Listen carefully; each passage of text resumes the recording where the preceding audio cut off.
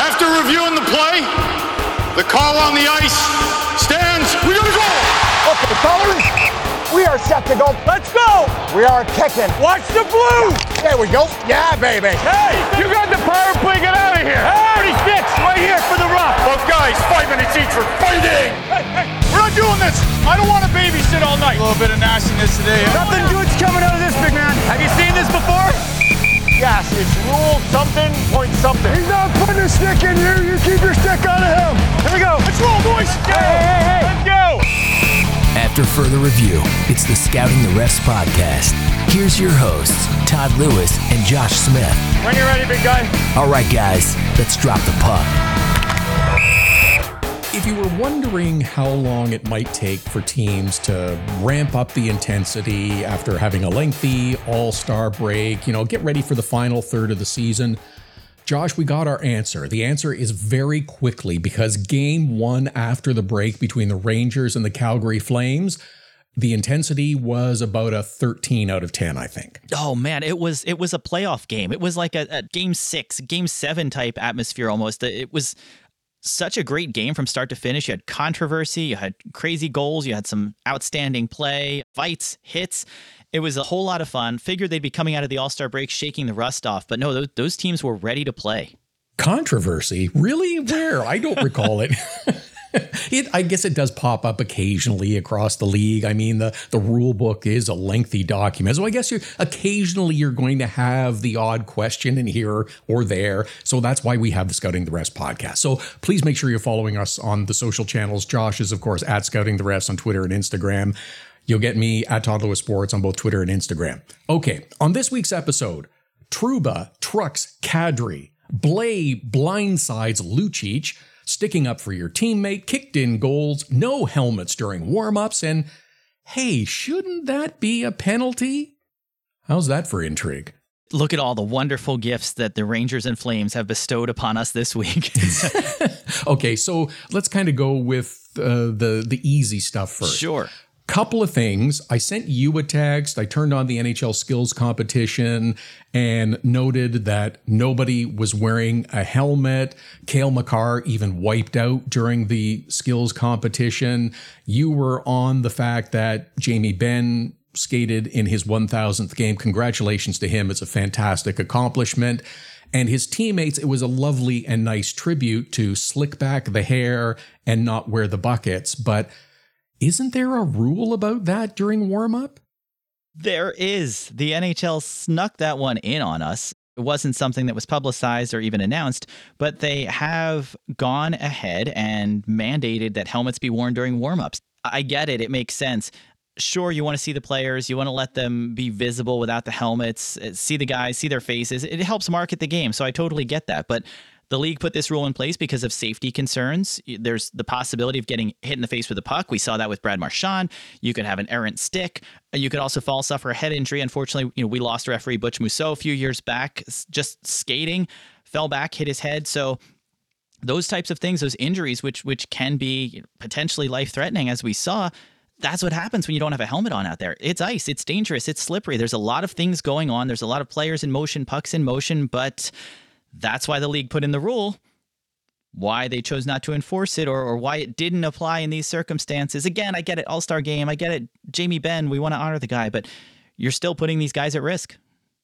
Yeah, selective enforcement is kind of a gripe of many. And another time they don't wear helmets is usually during the Winter Classic, but at least they wear toques then, don't they? Well, I guess there's a little bit of padding in there. You just strap on the toque nice and hard, and if it falls off, you got to head to the bench. Yeah, I like your suggestion too. Chin straps on the toques. That'll be a good look. Okay, let's get into this Rangers and Calgary game because there's a bunch of situations that we should really be talking about here. And I want to deal with one first before we get to Jacob Trouba, and that is with Sammy Blais, who hunted down Milan Lucic as he was skating through the neutral zone and absolutely laid out the big man. And this, of course, results in players pairing up, who did what to whom, and everybody pairs off. There were fighting majors that were handed out to Will Cooley and Mackenzie Weegar, and roughing minor, I believe, to Lucic. Now, the original call was a major penalty and then reviewed and rescinded because there was no head contact by Sammy Blais. So first off, good for the officials for doing that properly, going through the process, and then realizing no head contact. This is not a penalty. Absolutely. That's what the review process was intended to do.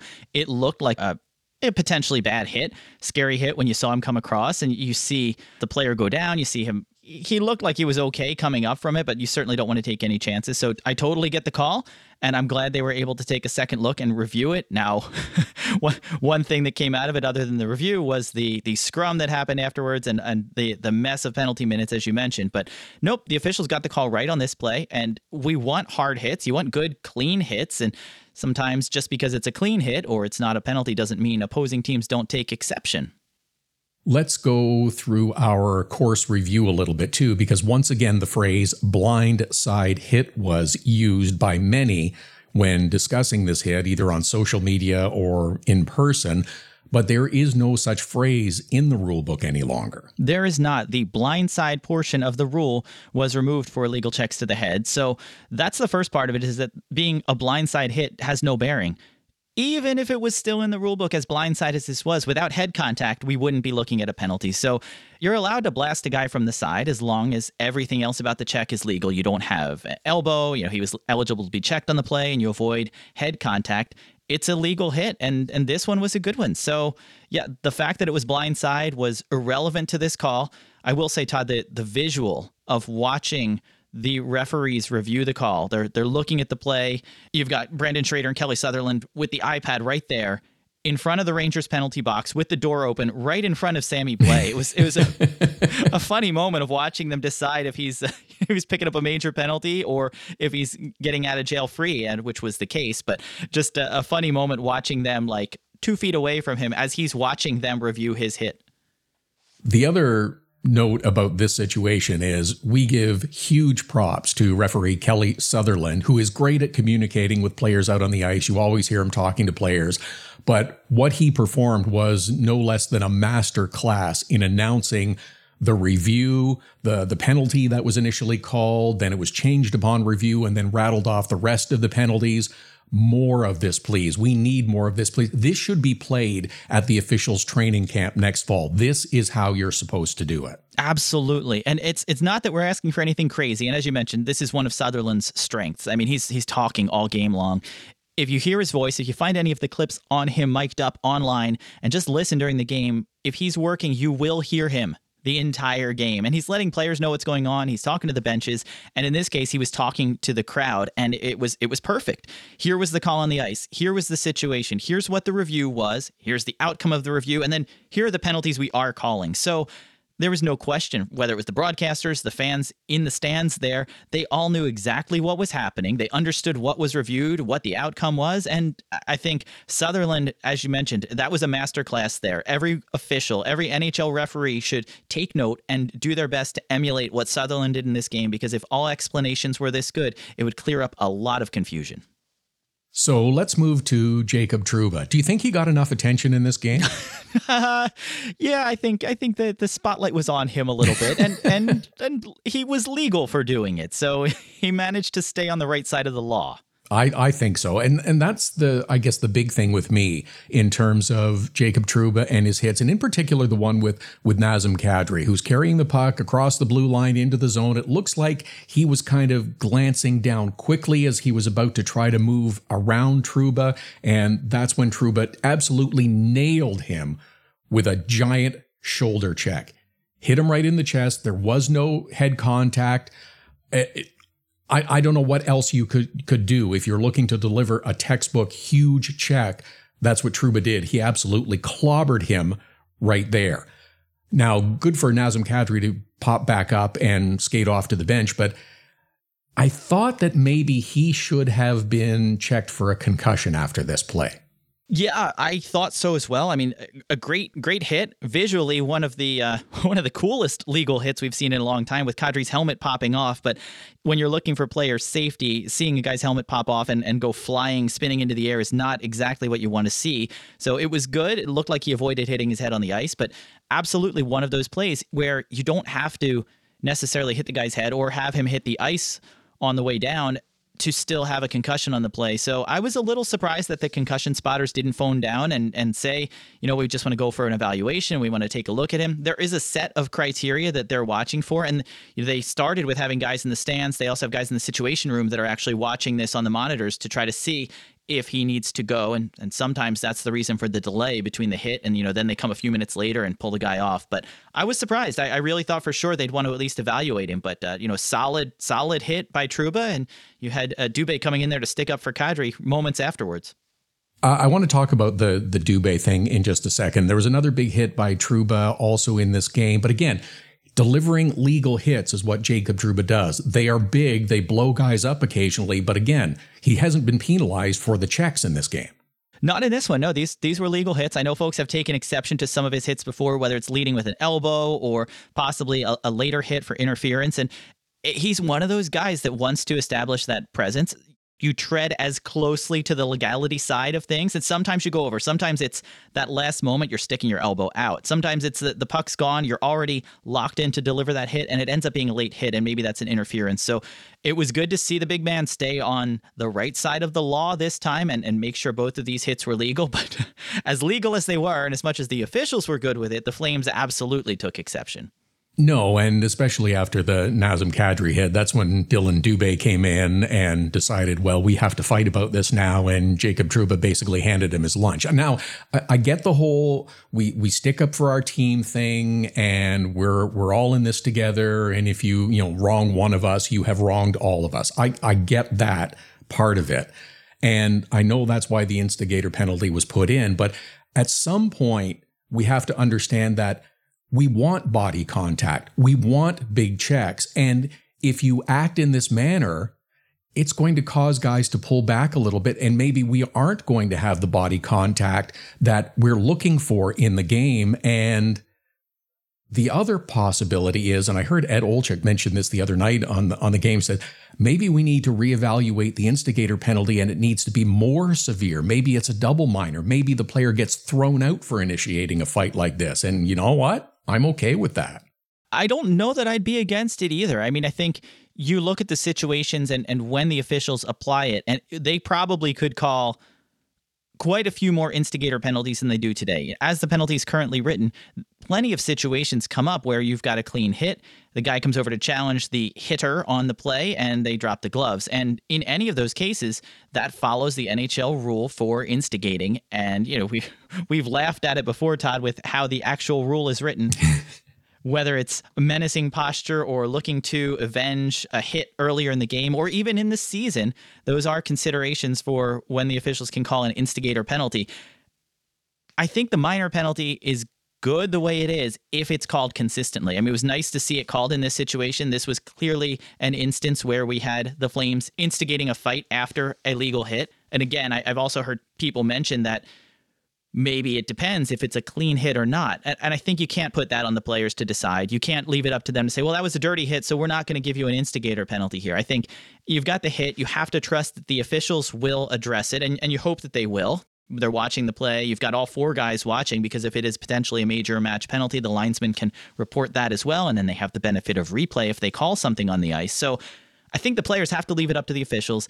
I think if you call it, and I'm glad that Sutherland and Schrader did, I think that was a clear instance of it. I think you probably could have handed out a second one in this game.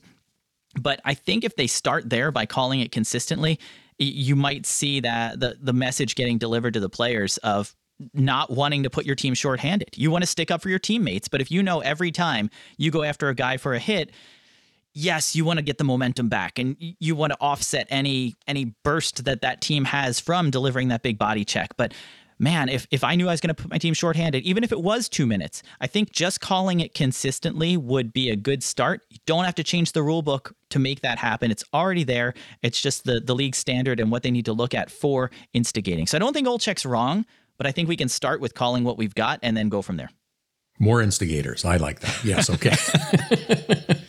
Okay. There's another game situation, and funnily enough, in the same game, it was like this could be a case study. This whole game, perhaps, for the future scouting. Best game of the year. Yes. Yeah, it was, and I think that seems to be the unanimous choice. And this one, though, doesn't have to do with the body check. It has to do with how a puck crossed the goal line. It was a goal scored by Andrew Mangiapane of the Flames, and it was reviewed. Yaroslav Halak was convinced that the puck was kicked in.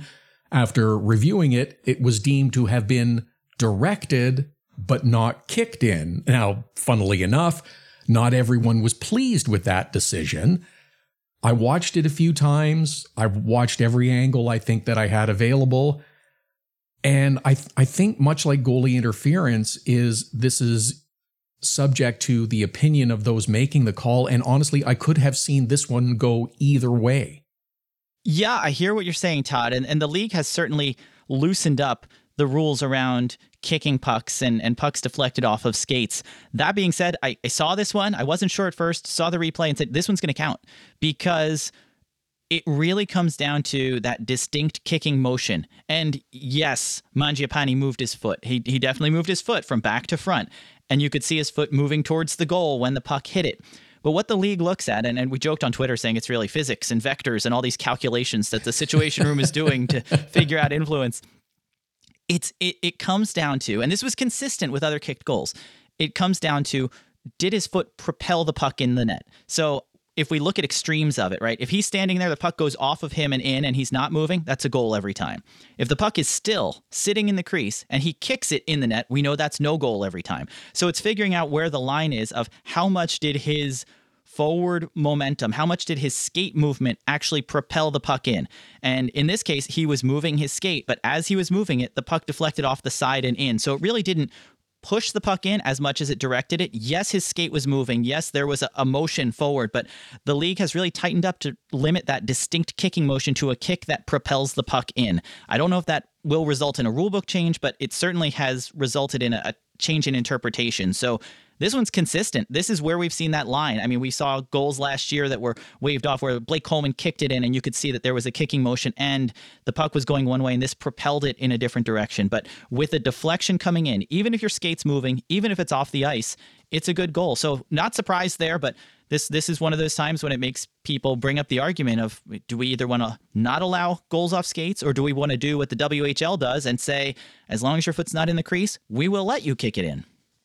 Yes, and I'm trying to figure a physics reference here, but if there's enough centrifugal force to continue the momentum off the skate and in, if it deflects, just as it would deflect off a player and in, it's not accelerated by the player is maybe a way to think about it. You're on the right track there. I think we'll just have to get, when we go for these explanations, sometimes we need the Situation Room, sometimes we need the refs, and maybe we need an NHL physicist on staff to just tell us what was the angular momentum of the puck. Every action has an equal and opposite reaction, right? Okay.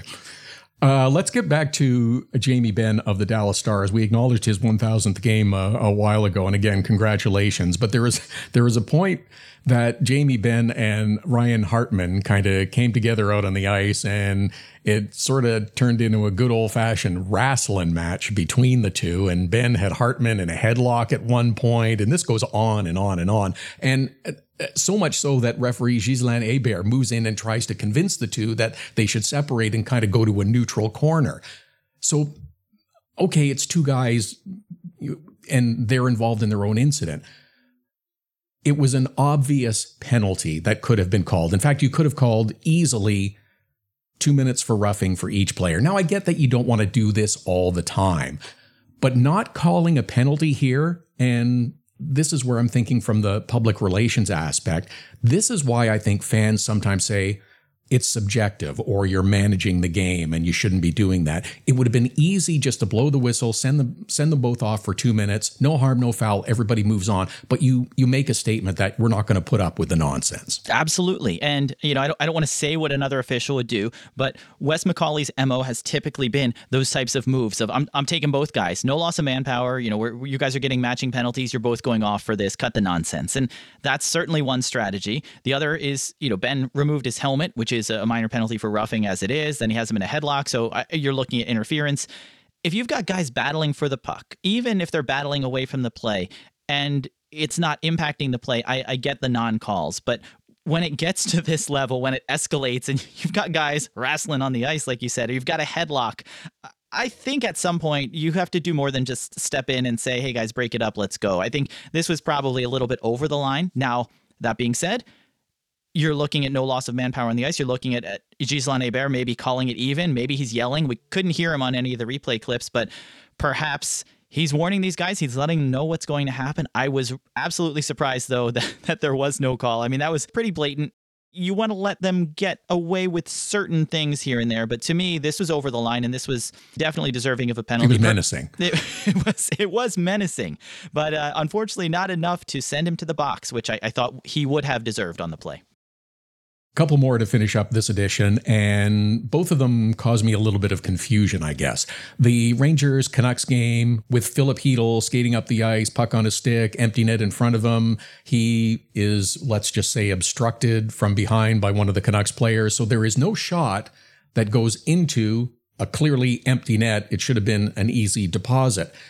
Now, he's fouled, which often means that the goal counts, but there was no penalty shot, and there was no goal. So I'm a bit confused here as to what took place. As you described it, it was a situation where you had Hedl moving in on an empty net, looking to give the Rangers that insurance marker. You had Boeser skating up behind him, fouls him. It's one of those situations where you have to look at the rule book. Some fans were outraged that he had an empty net. He would have scored if it weren't for the penalty, and that's true. He probably would have. I mean, we've seen guys miss empty nets before, but this one looked like a potential slam dunk. However, for a goal to be awarded on the play, it has to meet the criteria that would normally apply to a penalty shot. So we had to see, did Brock Boeser foul him from behind? Did he have a step on him into the attacking zone? Did he have control of the puck? And I think for referee Marc Jeanette, those were the 2 points of concern, where did he have control, or had he already lost control of the puck at that point? And was he fouled from behind, or was it more to the side? And I think Boeser was close enough to him with Jeanette positioned across the ice. He was on the other side of the goal net. So from his point of view, it absolutely could have looked like the two guys were side by side. And it wasn't clearly from behind, so I'll give him the benefit there. It's a penalty. It's not enough for the penalty shot. And if it's not enough for a penalty shot, then you can't award the goal on the play. So yes, it would have been a slam dunk goal, but it doesn't meet the criteria for that goal to be awarded. So this one was the right call, as much as it seemed like, boy, he deserved that goal and he worked hard for it, and it was the penalty that took it away. Penalties take away clear goals all the time. If it doesn't meet penalty shot criteria, you can't replace the goal. No freebies. No freebies. Nope, not in this case. Okay, one other game to talk about. Pittsburgh Penguins and Colorado Avalanche. In the third period of this game, Jeff Carter is cruising towards the front of the net, and he collides with Colorado defenseman Cale Makar. Makar was knocked down on the ice for a couple moments. He left the game, did return. There was no penalty call on the play, but it was clearly a shoulder to the head that knocked Makar down to the ice, and unfortunately now has knocked him out of the lineup for at least the foreseeable future. No penalty. I was a little surprised that there was nothing from the league after this. I don't know that Jeff Carter was cruising looking to lay a big headshot on Cale Makar. I don't think that's the case here. But I don't know that this should escape without anything being said about it. Yeah, this was one of those situations that you had no penalty on the play, nothing called by refs Carter Sandlak and Gord Dwyer, and then nothing coming from player safety. Word was that the league felt, and the officials felt at the time, that the two players just ran into each other. And it did look like there was not even an attempt at delivering a hit by Carter. He's coming by. There's definitely shoulder to the head contact, but these would be one of those situations where we have either incidental contact, or when the league looks at the play and says, was there head contact and was it avoidable? It wasn't really avoidable. You had Makar move into the path that Carter was planning on going. The two players ran into each other. There was a collision there. And I get not calling the penalty. I mean, you see the outcome, and you see that obviously there's an injury on the play, but that doesn't necessarily mean that you're going to call something. If you didn't see a foul, you can't just say, hey, a guy got injured, let me put my arm up and let me call a penalty, or even let me review it. The standard for review is based on the call on the ice. So, we don't have a standard in the league where an injured player can prompt a review. That would be one potential take on it. I still don't think it would have resulted in a penalty in this case, because it did look like Carter just ran into him. And it was unfortunate timing, unfortunate positioning, both on Makar and how he was leaning forward as he went to turn, and Carter mid-stride challenging for that puck. The puck went in a spot where both guys were going for it, and a bad collision, but one that I can see where the league and the officials are coming from on this. Well, we'll wish Cale Makar the best and hope that he gets back in the lineup, but it does happen occasionally. Some players are taller, bigger, and stronger than others, and this is an unfortunate collision. And I don't think that moving forward in the remaining 9 weeks or so of the NHL regular season, I don't see the intensity going down anytime soon, Josh. We're good. Good job. You're good, my book. Good stuff, man. Way to work. Yeah, we're good, man. Too long. Let's go sit for a couple. Get in the box. It's the Scouting the Refs podcast. Read more at scoutingtherefs.com. Follow Scouting the Refs on Twitter, Instagram, and Facebook at Scouting the Refs. Email the show at heyref@scoutingtherefs.com. Subscribe, share, and keep those sticks down.